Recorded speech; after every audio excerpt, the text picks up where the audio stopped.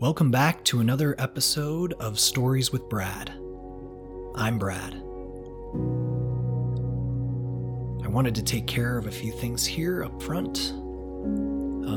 Acknowledge all the new people here and let everybody know what my goals are with Stories with Brad. I'll be using these stories to put together either a feature film of my travels or a book. Whichever seems to be the better path once we get down the road, we'll make that choice there. I'm aiming for one story a week, and after about a year, I'm guessing that's going to be about it. At that point, I'll keep the group involved in how everything gets cut up. So if any of these stories resonate with you, let me know. But just so everybody is aware, I'll likely be cutting 80+% of everything that's here.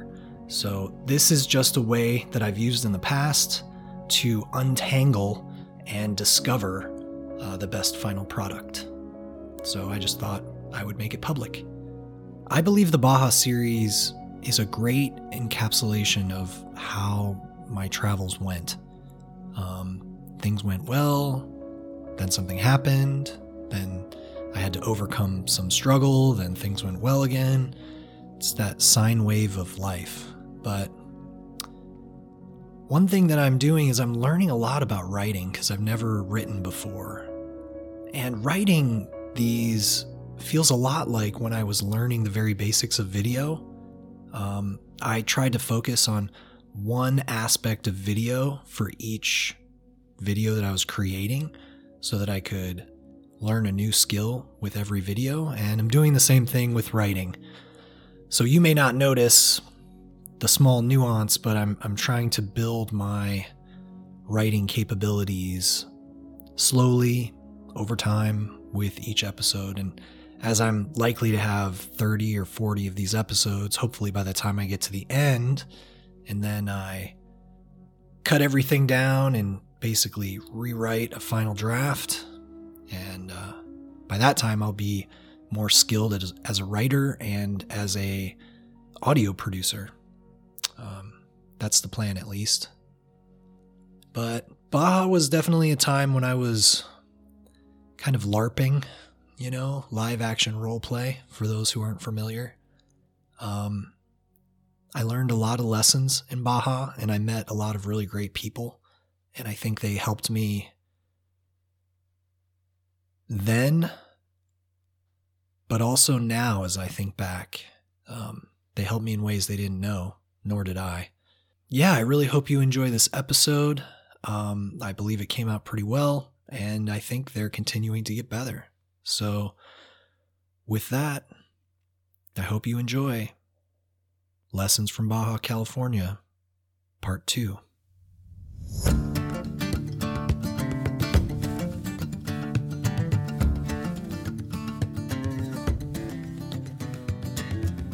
This is a story about people, the paths that cross. A dash of special sauce from the universe may give us the dance of the unexpected. The road combines pathways to a funnel that can bring you adventure, friends, and a whole universe's worth of more. As I've often said, life happens on the road, and the road delivers all types of people. I shouldn't be surprised that some of those I met turned out to be hurt and broken from the past. Some who were once harmed so badly by a past they once loved and trusted, now they find themselves searching for a new path at the very same moments they continue to untangle the present. Others are just in search of something new and different. I myself being some part of all of these groups. One group of which I am not a part of is the vacationer, at least in this story. The vacationer and the traveler are rare bedfellows, not because of their past or who they are, but because those pathways don't often cross. Fond memories can lead to new and great undiscovered adventures. It was 1 year later, almost to the day, that I find I was heading back to the sublime desert and deep sandy trails of Baja. Since that previous departure, I had been on a mission of sorts. I craved riding the dirt. I didn't know quite what was happening. I thought I was rediscovering myself in these far-off backcountry destinations. Since Baja, I had found solace in the calm and still national forest across the country. I started this new and incredible journey where I began to traverse states from one border to the other, almost completely off-road.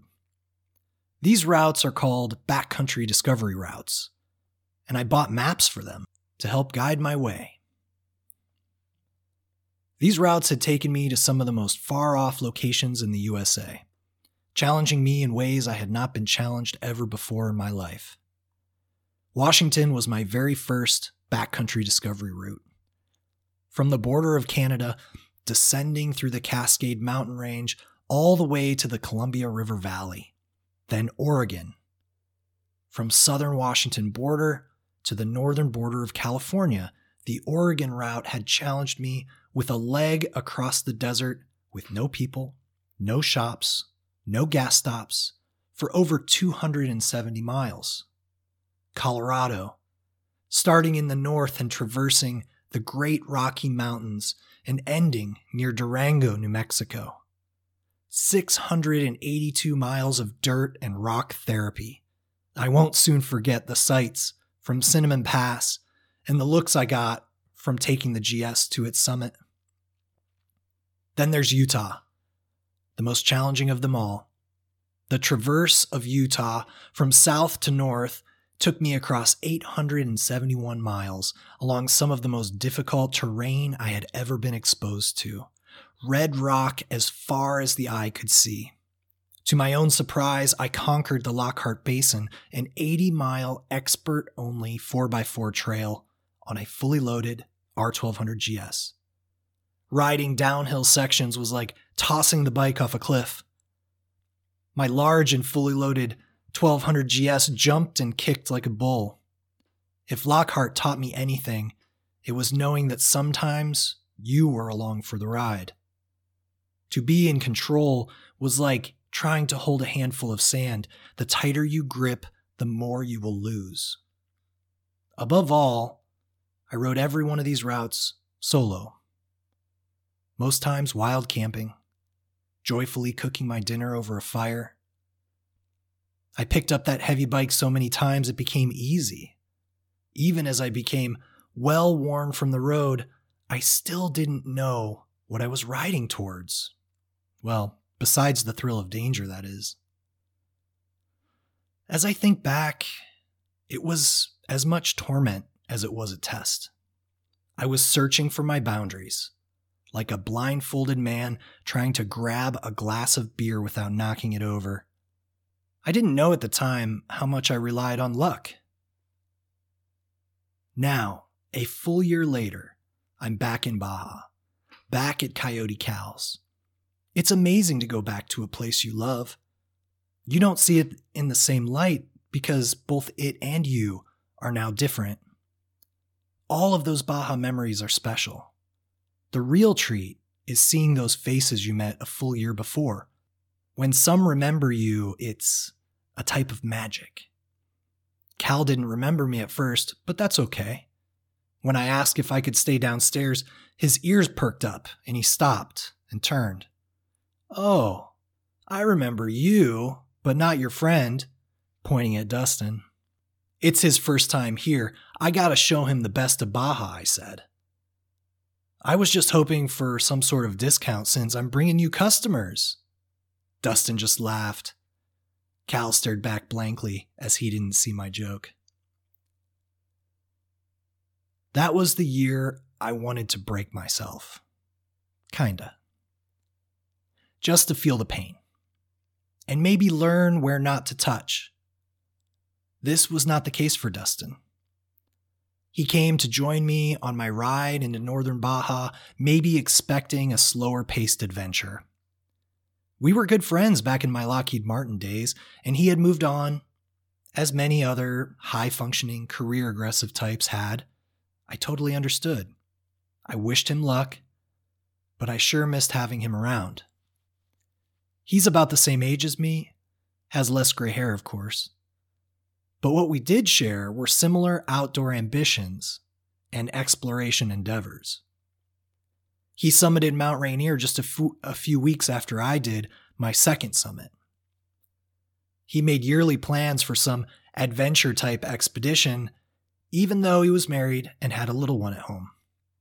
As a respectable man, I'd call him overly ambitious to his face, but I doubt he would agree without laughing and changing the subject.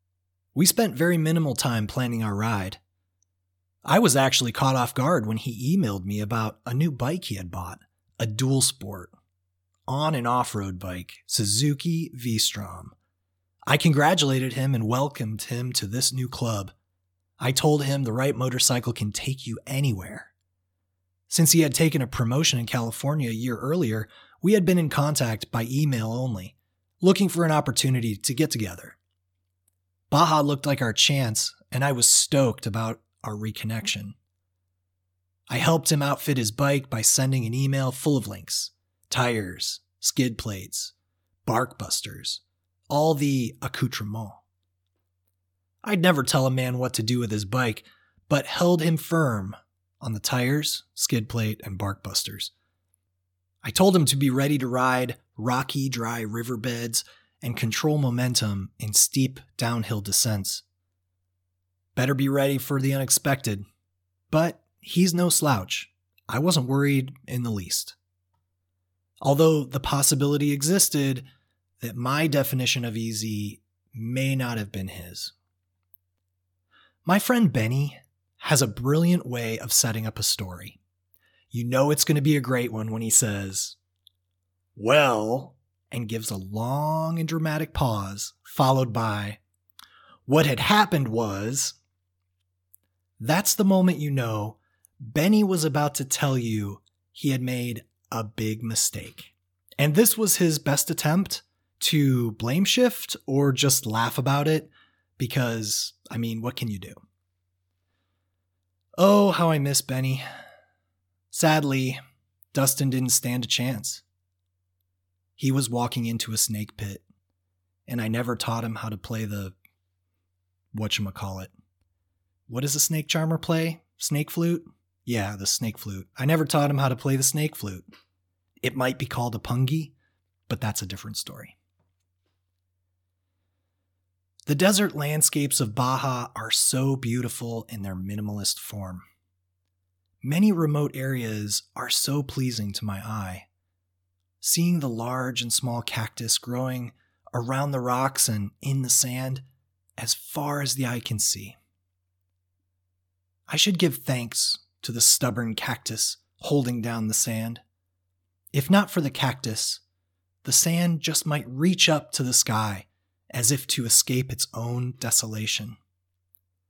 Dustin and I talked at length about the sand and the tacos, but I may not have talked enough about the rocks. Maybe, who can remember such trivialities anyway? Sadly, my memories of that time tell me that I broke him. Not physically, but still. Sorry, Dustin. It's not your fault. Here's the part where I say, well, what had happened was we had a magnificent riding day. We managed to get out early from Coyote Cows and on our way to an observatory about 100 miles south and east. All of this would fall apart in our faces when we both realized I had not considered the 1,000-foot cliffs the observatory sat upon. Yeah, no road down to the salt flats below. We had to backtrack, which, long story short, would leave us in a very difficult backcountry section, racing against the setting sun, trying to reach Mike's Sky Ranch. Dustin decided, correctly, we should stop. So we stopped. Boiled some water, ate some dried food. I made some popcorn.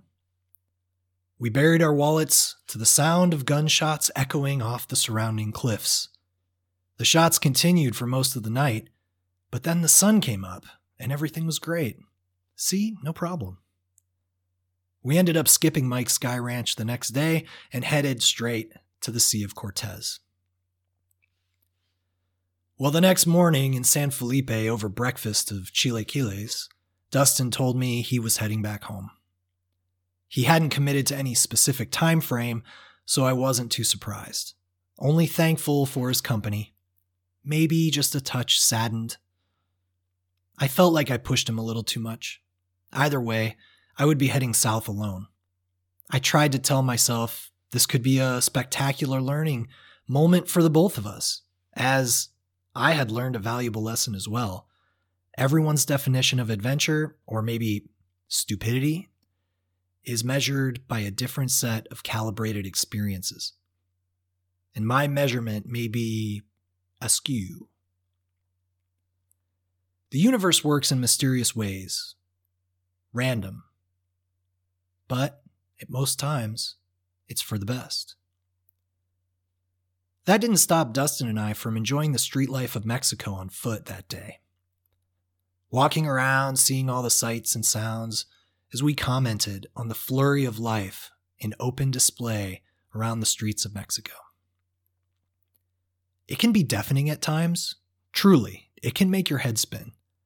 The cars and trucks driving by with loudspeakers mounted on the roofs, shouting their services or products. Fruit truck listing all the freshly picked fruit, the gas truck yelling the name of their gas company so those who needed gas can come running. This style of advertisement creates a momentum of explosive movement. You can see people running towards the truck, waving money. You know they're coming, but you never know quite when. My favorite by far, the tortilla delivery guys. They drive their motos around screaming, "Tortilla!" at like 7 a.m.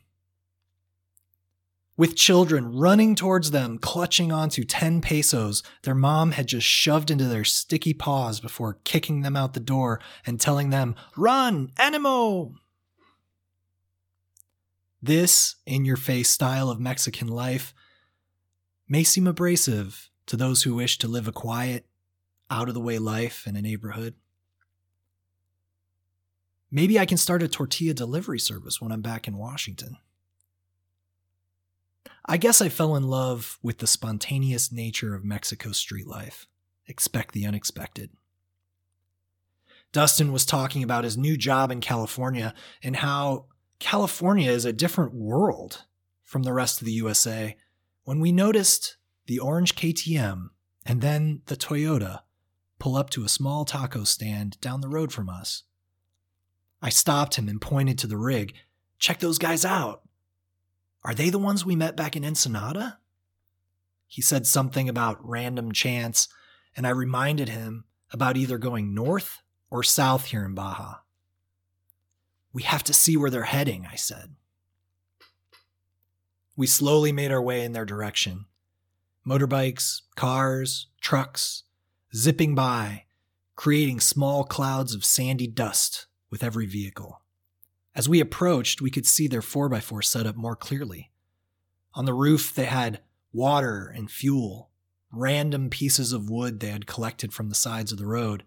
Inside, you could see a few hiking backpacks and random traveling items. The four of them traveled in 2 vehicles, one Overlander 4x4 Toyota and a solo motorcyclist. 3 in the Toyota, 2 guys and a girl. I walked up to the rider.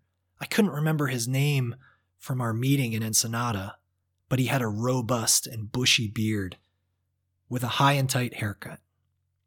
Let me tell you, that beard was a sight to behold. I turned to Dustin and asked, "Was his name John?" Dustin just shrugged. "Let's go talk to them. Maybe they want to head south together." As we approached, John noticed us walking up and gave us the head nod. I waved and opened the conversation. "Looks like I'm heading south alone. Where are you guys heading today?" "Oh, I'm not sure. They have the map," John replied. All roads lead to Cabo, I said, with a smile. John was dressed in KTM Orange Fox moto gear, head to toe, riding a KTM 650. The KTM is a very capable dual sport machine.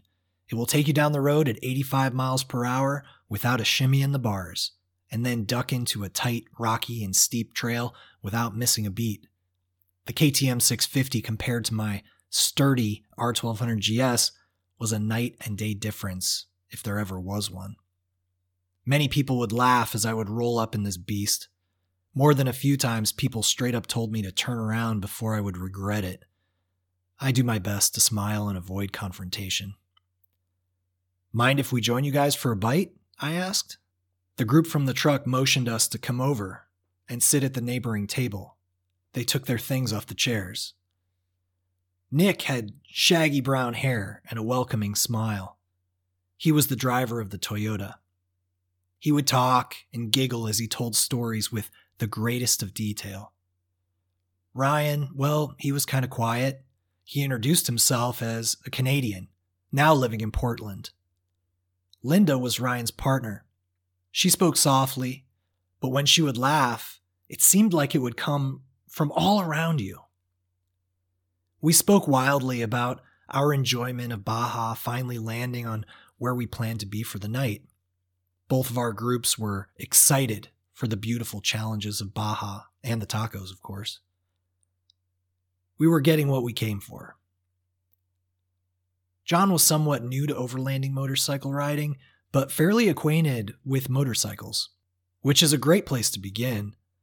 I asked if I could join the group as they were heading towards Gonzaga Bay. They were camping. I told them about my previous experience nearly 1 year ago to the day.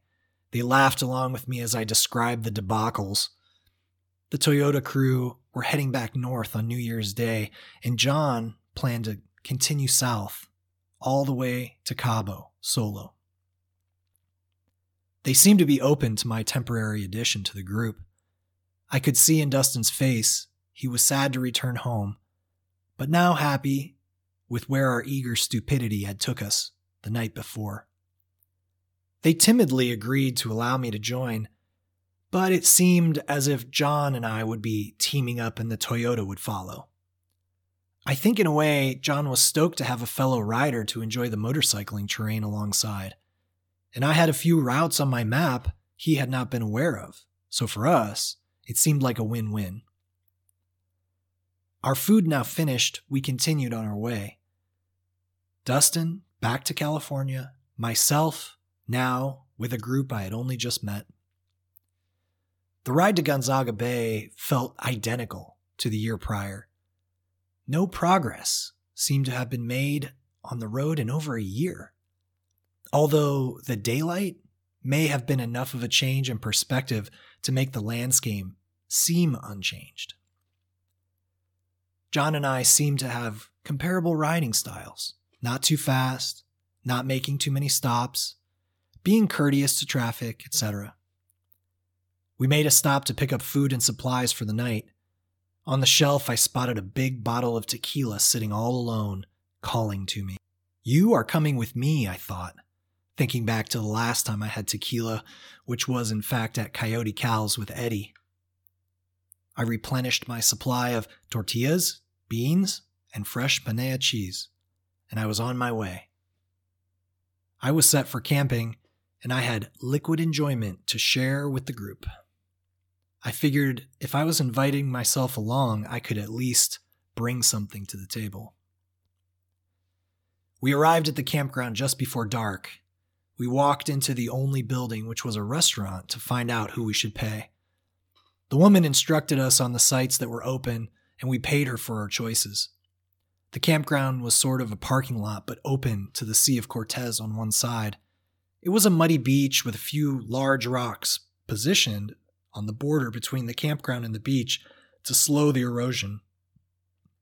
Past the beach, the Isla San Luis Gonzaga now bathed in the orangey pink light of the setting sun. I set up my tent under a palapa, opened the tequila, and poured a heavy dose into a metal cup. "Who's ready for tequila?" I asked, holding the bottle up in the air as if to champion intoxication. The group looked at each other back and forth. Nick slowly walked up with a small cup and said, "I'll have a nip." I poured until he said stop, and then I splashed a little more. He laughed. The group continued to set up their camp, and I walked over to the muddy beach to take a few snapshots of the last remaining light. As I was walking up the beach, I was comparing all the highs and lows of my last Baja ride. I was so much more accomplished rider now, and for some reason believed I would be having a higher level experience, although questioning what that even would be. I've always wondered why I meet certain people. The question of how paths cross. I was certainly searching for something, but this group just seemed to be out having a Baja New Year's adventure. Do we all wander? Or is that just a thing I do? With every one of my needs met, why do I find myself in perpetual search? And for what? The smell of the stinky mud was becoming overpowering. I suddenly realized I was hungry. Really hungry. And I was drinking liquor on an empty stomach. I'm more of a beer kind of guy. I needed food, and I needed it fast. I walked for a while in the dark, coming back with an empty cup and a pang of hunger burning in my stomach. Those tacos were about 6 hours prior. Nick came over for another tequila shot while I was warming some beans. We talked about his rig, and he told me all about his plans for building it into a true overland machine. I thought it was pretty close already, but it seems we are always the most critical of the things we are closest to. John was talking about having to fix his wiring on his LED headlight he had installed just before the ride. We agreed the morning light would make the diagnosis and repair much easier. I suddenly realized I was half in the bag. Embarrassed and trying to hide my intoxication, I told everyone I was just tired from a day of riding and I would likely call it a night early. I drank too much too quick on an empty stomach. Ryan and Linda started a small fire while I clumsily blew up my air mattress and arranged my sleeping bag in my tent. The group watched on as I dove inside, falling asleep instantly without even zipping up my mesh fly. In the landscape of perfect introductions, this one may not have been the best. Waking up early the next morning, I felt more than embarrassed, as the bottle of tequila was still sitting on the table staring back at me as if to laugh. It was very early, and I was nearly sweating from the sun. Today was New Year's Eve, and it would be a hot day. We all occupied ourselves with the morning routines of camping, breaking everything down, packing everything away, back into its place. Checking and rechecking we had all our belongings.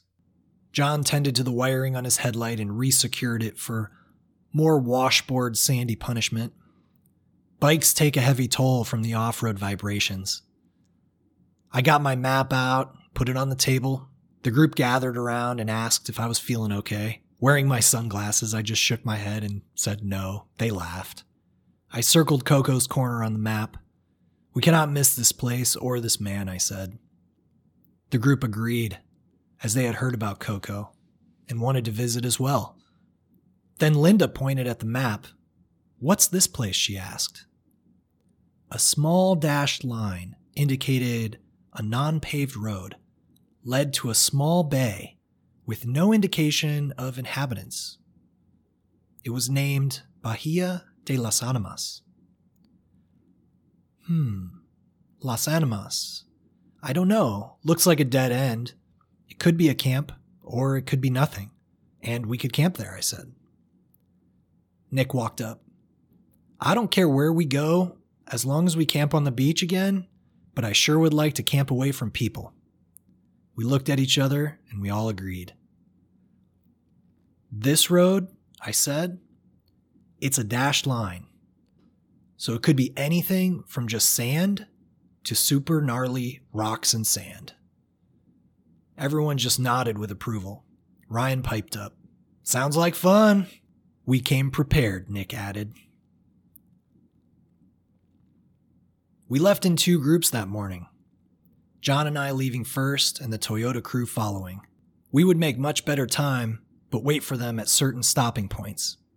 Riding together would give us the confidence and freedom of 2 wheels, without much of the usual hesitation. For the time being, we had a follow vehicle. How posh. Pulling up to Coco's was like a breath of fresh air. We stopped our bikes just inside his gate. The place looked exactly the same as it had when I was there previously. John pulled off his helmet, straightened his massive beard, and then the door from the same trailer I remembered from before flew open with a crash. Coco came out slowly, waving his arm. He invited us over. "What happened to his legs?" John asked. "Sugar is a hell of a drug," I said softly under my breath as we walked his way. As we walked up, Coco offered us food as he did on my first visit. He asked us where he came from and if we needed any help. We didn't need any help, just here for the legend of Coco. He climbed down from his deck onto the sand and started giving his tour. For a moment, he looked at me as if to remember, but then continued on, heading towards the cantina with John in tow. I never had a chance to take any photos last time I was there, so I took the opportunity to snap a few images while John and Coco talked in the cantina. As I walked around his property unencumbered, I thought about all the times I had told the story of coming to his place, how much it had meant to me, but this time it felt flat, different somehow. I was very happy to be here, very happy to see Coco again. That was certain. Maybe I was just hungover. I couldn't put my finger on it exactly, but I continued to snap more photos as I listened to Coco and John laughing. With Coco and John now back at his trailer, Coco went inside to retrieve his book. I walked over to meet them. He came out, put it on the table, looked me straight in the eye, and opened it up to my entry from last year. "This is you," he said. I nodded in agreement. "You looks have changed, but I remember big bike, green sticker." He pointed to the left side of my bike where I'd put a small Monster Energy drink sticker. I never drank the stuff. I just thought the sticker looked cool. And it was my brother's sticker, so why not? But now he had me thinking about how much my gray hair had come in. So much can happen in a year, and so much did. Coco flipped back to the current page, and John signed the book first. After he signed, Coco marked off John's statement and signature, making a new space for me. While I signed, he asked if I would be coming to the posada tonight at Alfonsino's. I told him I would not, but I wished him well and told him that night was very special to me and to say hi to everyone from me. He went on about his friends from Gonzaga Bay. Coco was always such a gracious guy. After we exchanged a bro hug, John and I walked back to the bikes. Waving goodbye to Coco, we were on our way to our next stop, Bahia de Los Angeles. John and I arrived well before the group in the Toyota. We parked our bikes on the road next to a small restaurant overlooking the sea. We sat at a plastic table outside and began to take off our motorcycle wares. Soon the rest of the group arrived and we ordered food. Checking my phone for the time, we were looking good. Only about 4 more hours on the road, and we should arrive back at Bahia de las Animas. While I sat at the table, I Googled the translation. It came up with a few different translations, but one in particular caught my eye. Bay of Souls. Wow, what a name for a New Year's Eve campground. I told the group, and we agreed it would be a great place to start the new year. There certainly was excitement in the air about our unknown destination. As we were eating, a truck pulling a boat and a trailer stopped in front of us. There were children in the back holding up their fresh catch. The pride in their faces was beaming. Sadly, we didn't have any way to keep the fish cool in the heat of the day. The topic of fishing was instantly brought up as Ryan reminded the group he had brought fishing poles. What dreamlike destination awaited us that was unclear. But we would sleep near a place where the ocean meets the sand. How can you get any better than that? We paid our bills and got the wheels turning. Next stop was a dead end of unknown roads opening to the Bay of Souls.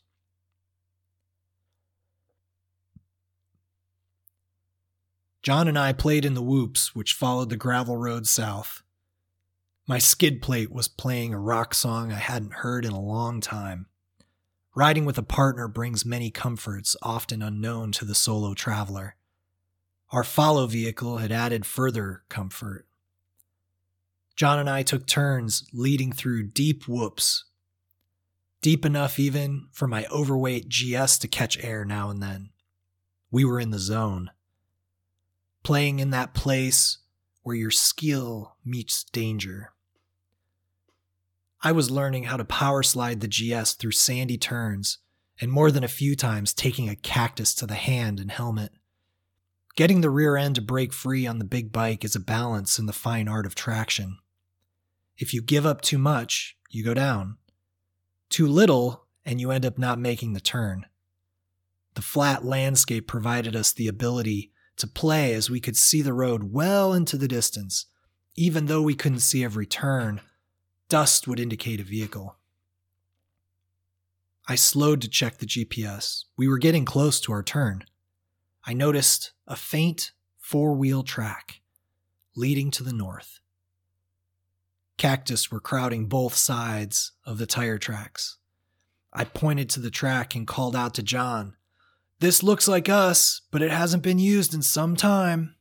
After finding a solid place for his kickstand, John walked up to me, flipping open his visor, and said, through a thick tangle of beard, "I have never seen anyone ride a bike like that before. I could barely keep up." We both just laughed. This was motorcycle heaven, and we were welcome guests. Sometime later, the Toyota rolled up looking like a porcupine, with all manner of collected firewood stacked upon the roof. John and I hopped on our bikes, and we headed into the deep sand of the final stretch. The GS is a wonderful machine, capable of tasks I do not have the ability for it to achieve.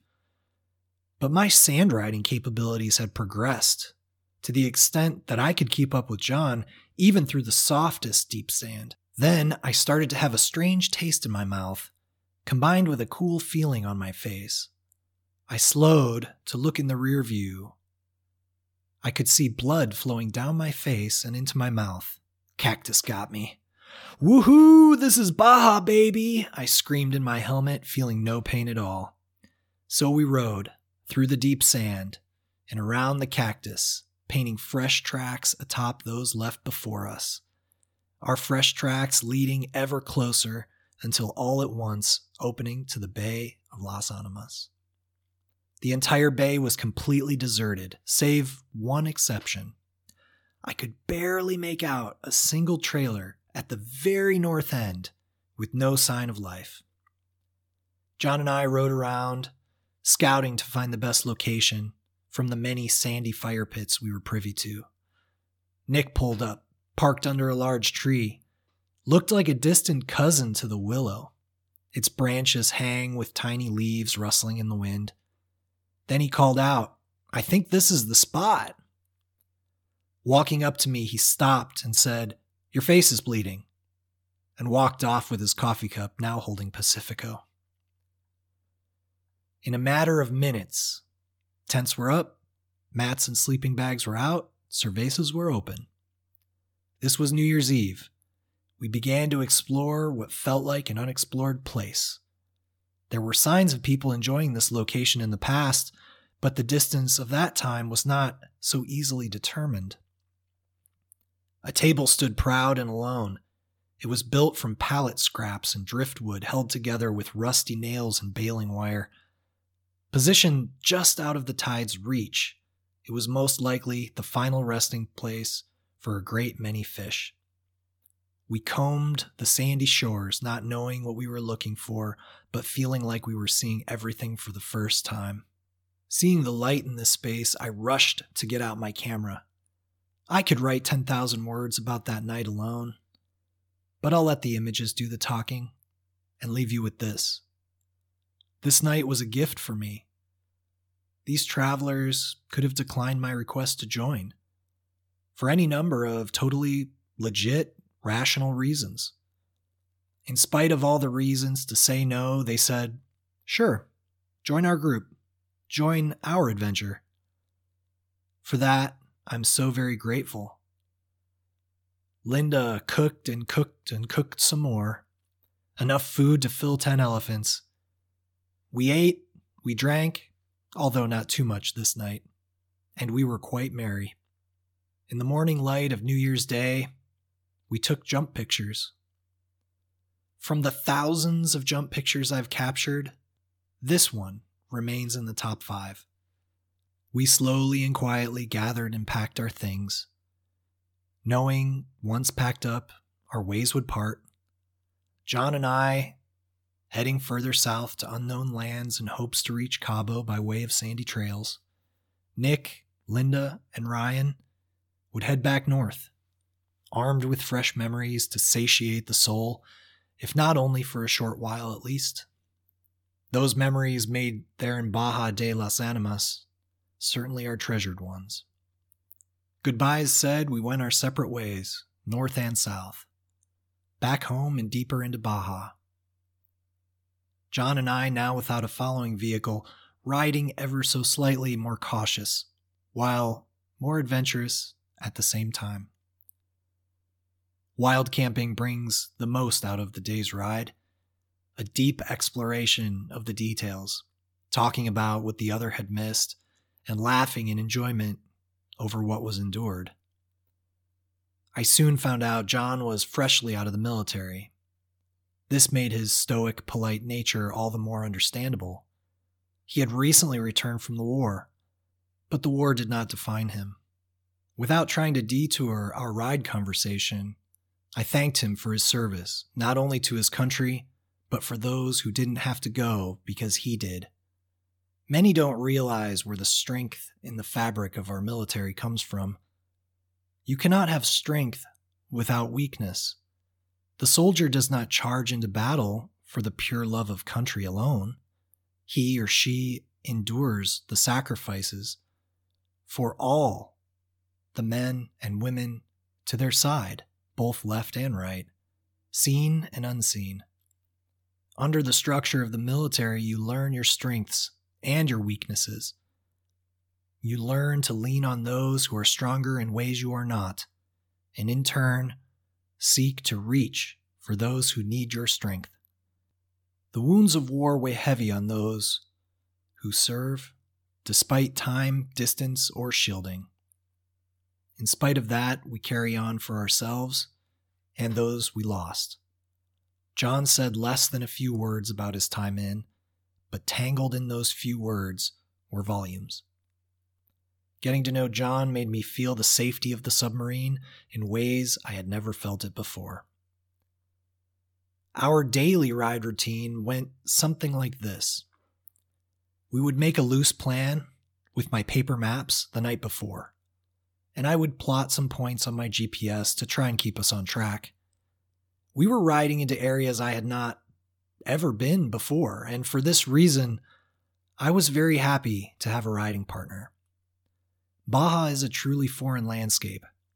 In life, and in motorcycling, you can learn what you don't know in 2 basic ways.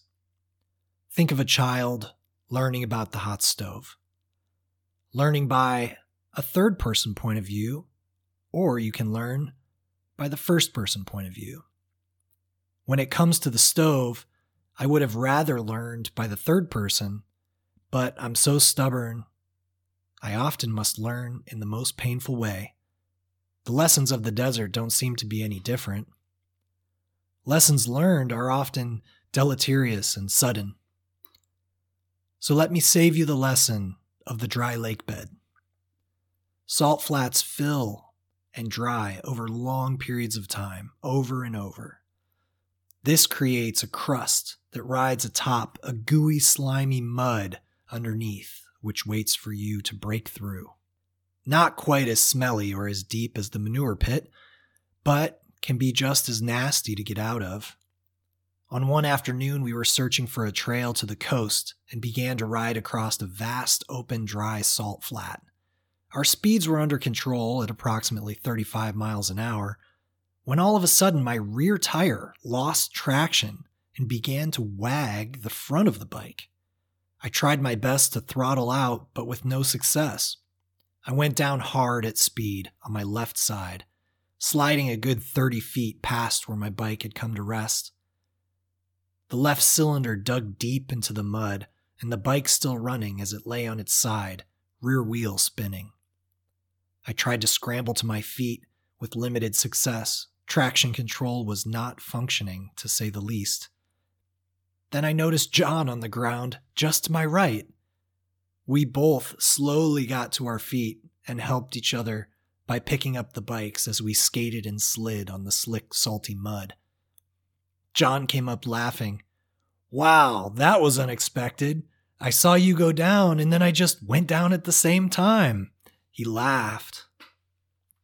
We were laughing and struggling to upright our bikes while at the same time covering ourselves in mud. This was Baja. We were in the good stuff, and we were a team. We moved through the landscape with cautious and careful bravery. Our adventures went on like that for days. Walking steep sections before riding them, looking for an exit before being trapped in a situation that could make us pay the greatest price, the price of losing time. Adventure motorcycling is a dance of sorts, sometimes a waltz, sometimes a flamenco, and everything in between.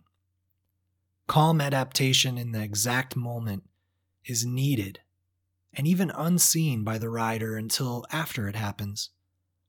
Following donkey trails on the coast, descending steep 4x4 paths that would require us to push each other back up while getting a face full of sand and rocks. Eating the tastiest tacos, fresh ceviche. Simply put, it was a struggle we both sought. Far out there in the desert, we were getting our money's worth. We didn't know what challenges lay ahead, but we felt like we could conquer whatever Baja could throw at us. Heading towards Loreto, we needed to stock up on food before finding a campsite, but it was getting dark quickly.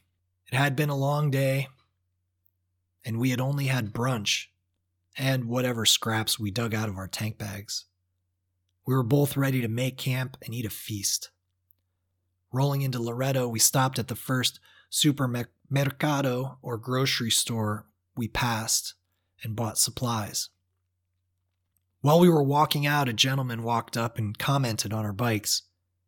We asked him where we could camp for the night, and he gave us some loose directions and pointed down the road closer to the center of town, and then pointed to the north up the beach. We thanked him and stuffed our personal fuel into our tank bags. We headed off in search of this unknown campsite, which is often marked with not more than a fire pit.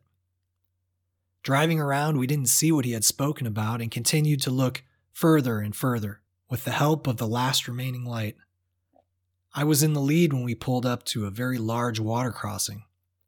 I could see fresh tracks going in one side and out the other, some 20-30 meters away. The water was still as glass, reflecting the sunset. I hopped off the bike and walked into the water about a third of the way, muttering under my breath how it never fails we end up wet at the very end of the day when there's no time to dry from the sun. The whole area looked somehow flooded, but it only came up to my mid-shin, just under the top of my boots. I walked back to John, he and his bike now idling next to mine. I pointed at my boot and showed him the level of the water, and he nodded as he was good to go. I jumped back on my bike and headed into the water, standing on the pegs. Crossing water features on a bike can be scary. Water presents a great danger to motorcycles, but knowing that, you can balance the risk. I've done it so many times, you kind of get used to it. When there's rushing water, you want to make sure that you don't enter the water at 90 degrees to the flow, or it will take you down, pushing you over. Sometimes you have to go really slow so the wake doesn't create a wave which will get ingested through the airbox, stalling the bike. In this case, I would soon find that there was a deeper depression, likely the normal river which caused this whole flood, and it was about 18 inches deeper than what I had walked into. I watched in horror as the front wheel descended into the depths and almost completely disappeared. It was fully submerged except for the very top knob sticking out. The bike stalled at the very same time the rear wheel followed to the bottom of the riverbed. There was only silence now. The exhaust was well below the water level. There was no sense in trying to start the bike, as I could hear the bubbles coming out of the exhaust. I was in a full state of shock. I turned the bike's key to the off position and got off the bike without using the kickstand. Water was up to my mid-thigh. This was just about the worst situation you could get in when you were far from home. I called to John to help me push the bike out of the water. There was a ledge that I couldn't see under the water which was preventing me from pushing the fully loaded bike back out. John scrambled off his bike and quickly took off his boots and socks, entering the cold water in hopes to get this pig out of there without letting it fall over and fully submerging it. With his help, we managed to roll the heavy, waterlogged GS motorcycle out to solid ground. I put the kickstand down and let out a gargantuan expletive. John stood calm and asked what I wanted to do. I knew two things. One, there are no perfect answers in these situations. And two, I would need to take the bike apart to evacuate the water, and it was now fully dark. We picked a spot to sleep very close to the water that I just submerged the bike in. It was covered in broken glass, cigarette butts, cactus remnants. I knew I would need to stay positive if I wanted to get through this. We joked about our camping arrangement. We warmed, prepared, and ate our food amongst the broken glass and cigarette butts. Unable to use my air mattress due to the glass, I dried myself with my t-shirt from the day's ride, and we slept under the stars, not knowing what challenges tomorrow would bring. In all my travels, in so many countries, the memories that stare back at me with fierce clarity are the ones I made with friends. End of part 2. Stories with Brad is a reader-supported publication. To receive new posts and support my work, consider becoming a free or paid subscriber.